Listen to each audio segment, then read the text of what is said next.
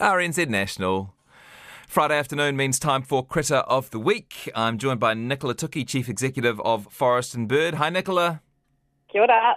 You and I have an exciting and important job to do soon, which is to hand out some money. $5 from every Critter of the Week t-shirt and tote bag sold gets given back to conservation causes as chosen by you and me. And all we need to do is have people email us if they're involved in a volunteer group, a non-profit group, and they need some cash to continue trapping or weeding or planting or whatever.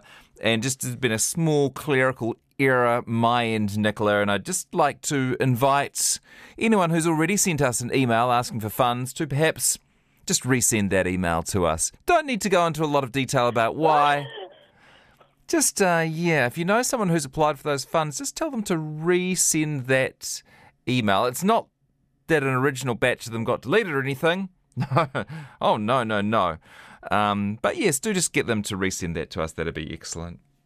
Yeah, because, it's important for us to have things reiterated to us. And, of course, a workman would never blame their tools.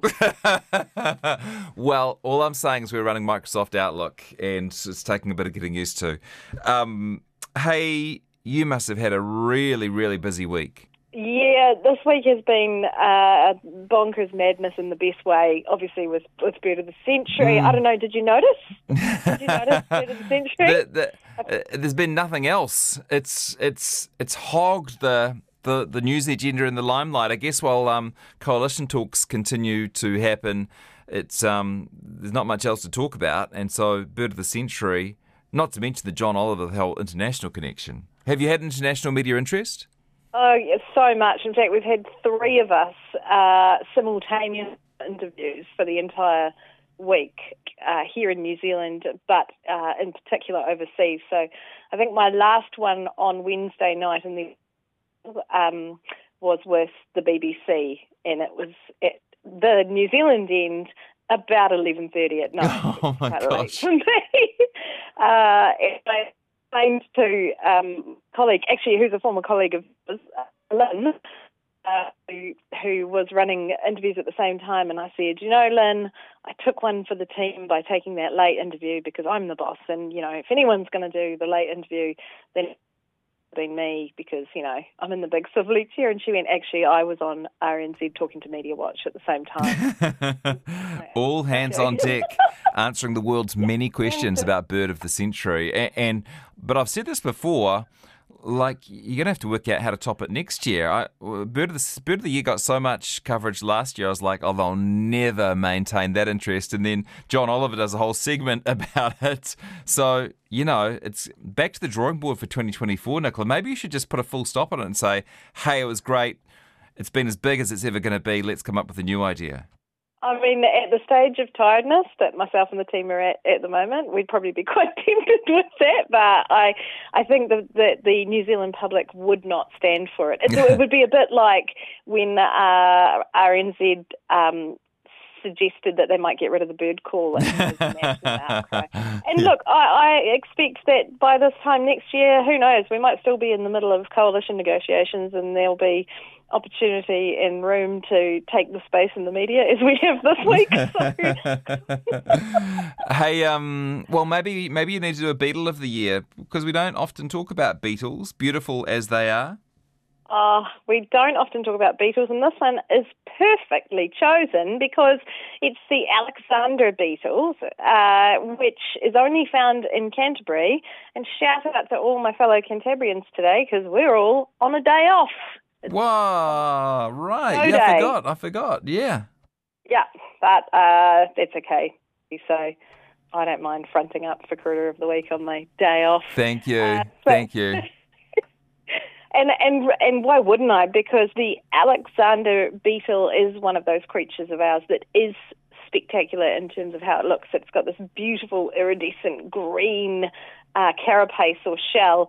And beetles are something that I do think people have an affinity for. And if you think about critters as a kind of grouping, slugs and snails not so much. Yeah. A lot of people, spiders, no, but beetles people tend to be relatively okay with. Yeah, they've got a bit of a steampunk quality, don't they? They I think you're right, they do. They are something we've resonated with for a long time because carabid beetles such as this, of course, were kind of objects of fancy for the ancient Egyptians and that kind of thing as well. So, in fact, just to give you a sense, and I'm sure I've talked about this before, but we have a enormous amount of beetles in the world, 350,000 beetle species in the world. And of those, 10,000 of them are found here in Aotearoa. Really? And scientists reckon that essentially 1 out of every 5 known animal species on Earth is thought to be a beetle. That's cool. Great stat. Which is really cool. And you can imagine them kind of tallying it up, right? Like lion, tiger, bear, aardvark, beetle. Fish, dolphin, beetle. Yeah. And because there are so many of them, they inhabit nearly every conceivable niche across the world, and they make the most of all sorts of resources. Just to be clear, carabid beetles are the ones that have the big hard shells. They're ground beetles essentially, and this one, the Alexander beetle, is from the Megadromus genus, Megadromus antarcticus. And it is, as I said, easily identified due to its lovely green colour. It's also specifically adapted for running with long, slender legs. So I could never be an Alexander beetle. You've got lots of other those qualities, reasons. yeah. You've got lots of other qualities. I just don't think anyone's ever going to say, oh, that's obviously someone who's been built for speed. What a horrible thing to say. You'd already made fun of yourself. Didn't need me to add anything. As you were, I think Nicola. it's fair to say I am not specifically adapted for running, and I am very comfortable with that. But I am. I suppose the thing I do have an affinity with is the Alexander beetle is a hunter. So they are pretty impressive hunters because they are used to having to chase down their prey. They also, though, get hunted. So these are... to me, they're really special because, A, they're found here in Canterbury, and in terms of that, they're basically found from not far up the road from me, actually, northern Waikari, across Banks Peninsula, Timaru, and actually along the Southern Alps. But they are flightless, and so that makes it, like many of New Zealand's species, really difficult for them to move between habitats. And in Canterbury, of course, we've had so much fragmentation and destruction of habitats because, of course, we have these beautiful, large, sweeping flat plains we've turned into paddocks.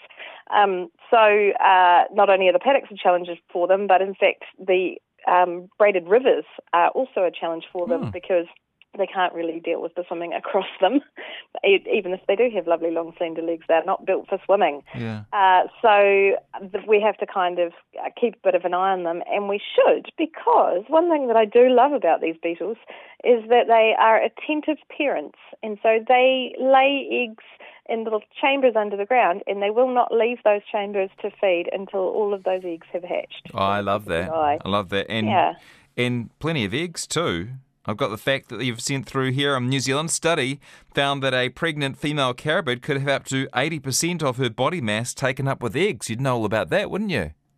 Yeah. I mean, I'm sure that a pregnant female carabid and an expectant female kiwi could have a conversation or two about the difficulties of pregnancy. That'd be a heck of an antenatal group. Except, of course, the kiwi would probably eat it. We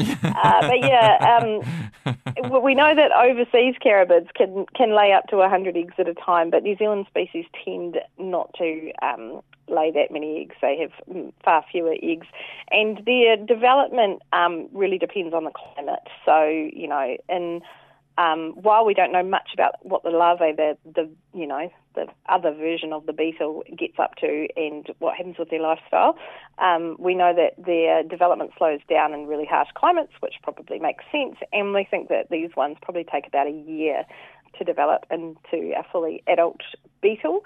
They do, however, have a very high mortality rate, so they either get parasitized by other invertebrate things, wasps and things. And mites, that kind of thing, or they can be eaten by other invertebrates in their larval stage.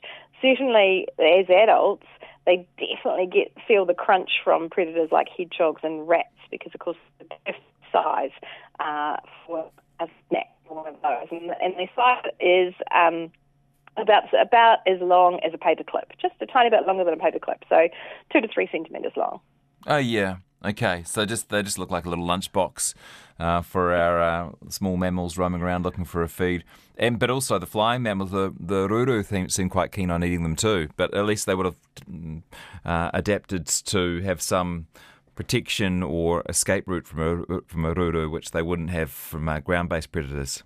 Well, and it's the cumulative impact, right? So if your habitat is fragmented to the extent that you can't really wander over to the next beetle and you're getting smashed by hedgehogs and rats, then the impact of a ruru is far more significant than it would have been if you were just getting attacked by a ruru. So, I'm sure it's significant for the individual beetle involved who becomes a beetle bento box for a passing ruru,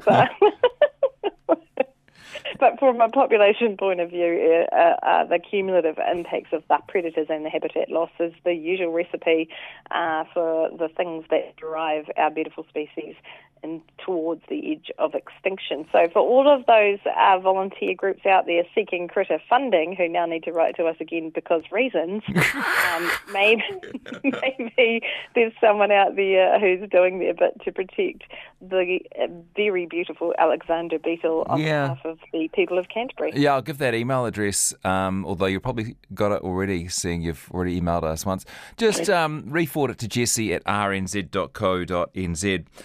We haven't talked much about the appearance, but you can check it out on our website, rnz.co.nz/Jessie, and it really is a wonderful-looking beetle. Your job, Nicola, as always, is to rate its attractiveness on a scale of 1 to 10. Yeah, and it is a wonderful-looking beetle. It is a wonderful photo, actually, so I highly recommend you go and look at that one. It's been described as a well-proportioned beetle with some, impressive mandibles, and it has, I've described it as green iridescent colour, but it kind of looks like someone tipped petrol on it. Because it does. And also, don't try that at home. But it's got that kind of, that sort of oil slick. Yeah. So based on that, I'm going to give it a 7. Feeling generous today. Great stuff. Well, listen, it was a delight to interrupt your long weekend. Thank you for joining us today, and people can check out that beautiful Alexander beetle on our website, rnz.co.nz/Jessie. Nicola Tuki, thanks for another fantastic Critter of the Week. Thanks, Jessie. I was going to say that I emailed you to let you know that I was on a long weekend, but you probably would have deleted it. So it's just too close to the bone, that one. Thank you. Time for Wallace Chapman in the panel.